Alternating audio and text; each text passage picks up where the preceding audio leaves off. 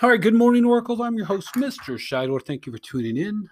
Today is Tuesday. It's March 9th. The year is 2021. Our word of the week is a phrase, mutual understanding. Again, yesterday I defined what mutual understanding is.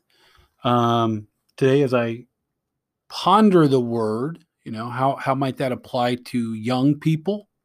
That includes adults too.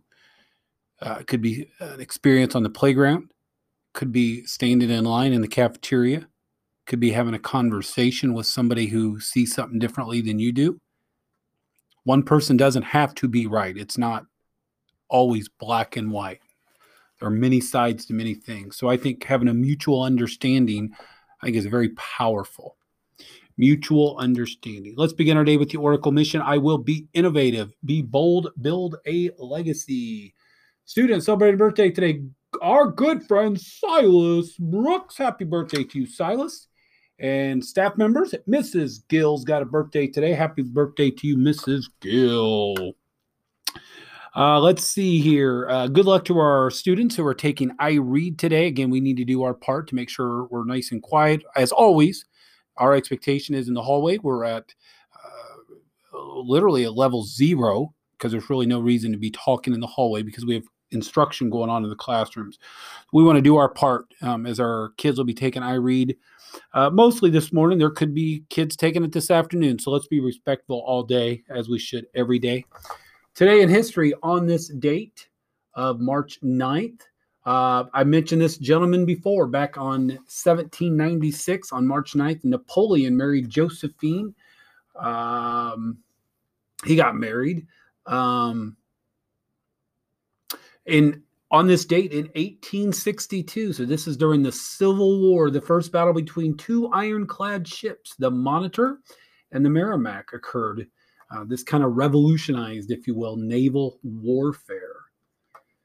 And I think that's all I have here. Let's see here. I want to talk a little bit about Women's History Month. Again, this is an occurrence that actually was passed in the last 40, 50 years. It gained steam by educators in California back in 1978. And then in 1980, President at that time, Jimmy Carter, declared the week of March 8th, National Women's History Week. And we've kind of moved it to the month, I believe, since about 1987. So again, what does it do? It's meant to honor notable figures who should be spotlighted during Women's History Month, including Sacagawea. Again, she's a Native American woman who helped Lewis and Clark's expedition to map parts of the West in the early 19th century. Susan B. Anthony, Harriet Tubman, Amelia Earhart. There are so many people that we could talk about. Again, a reminder, there's a couple of new leadership positions to be discussed.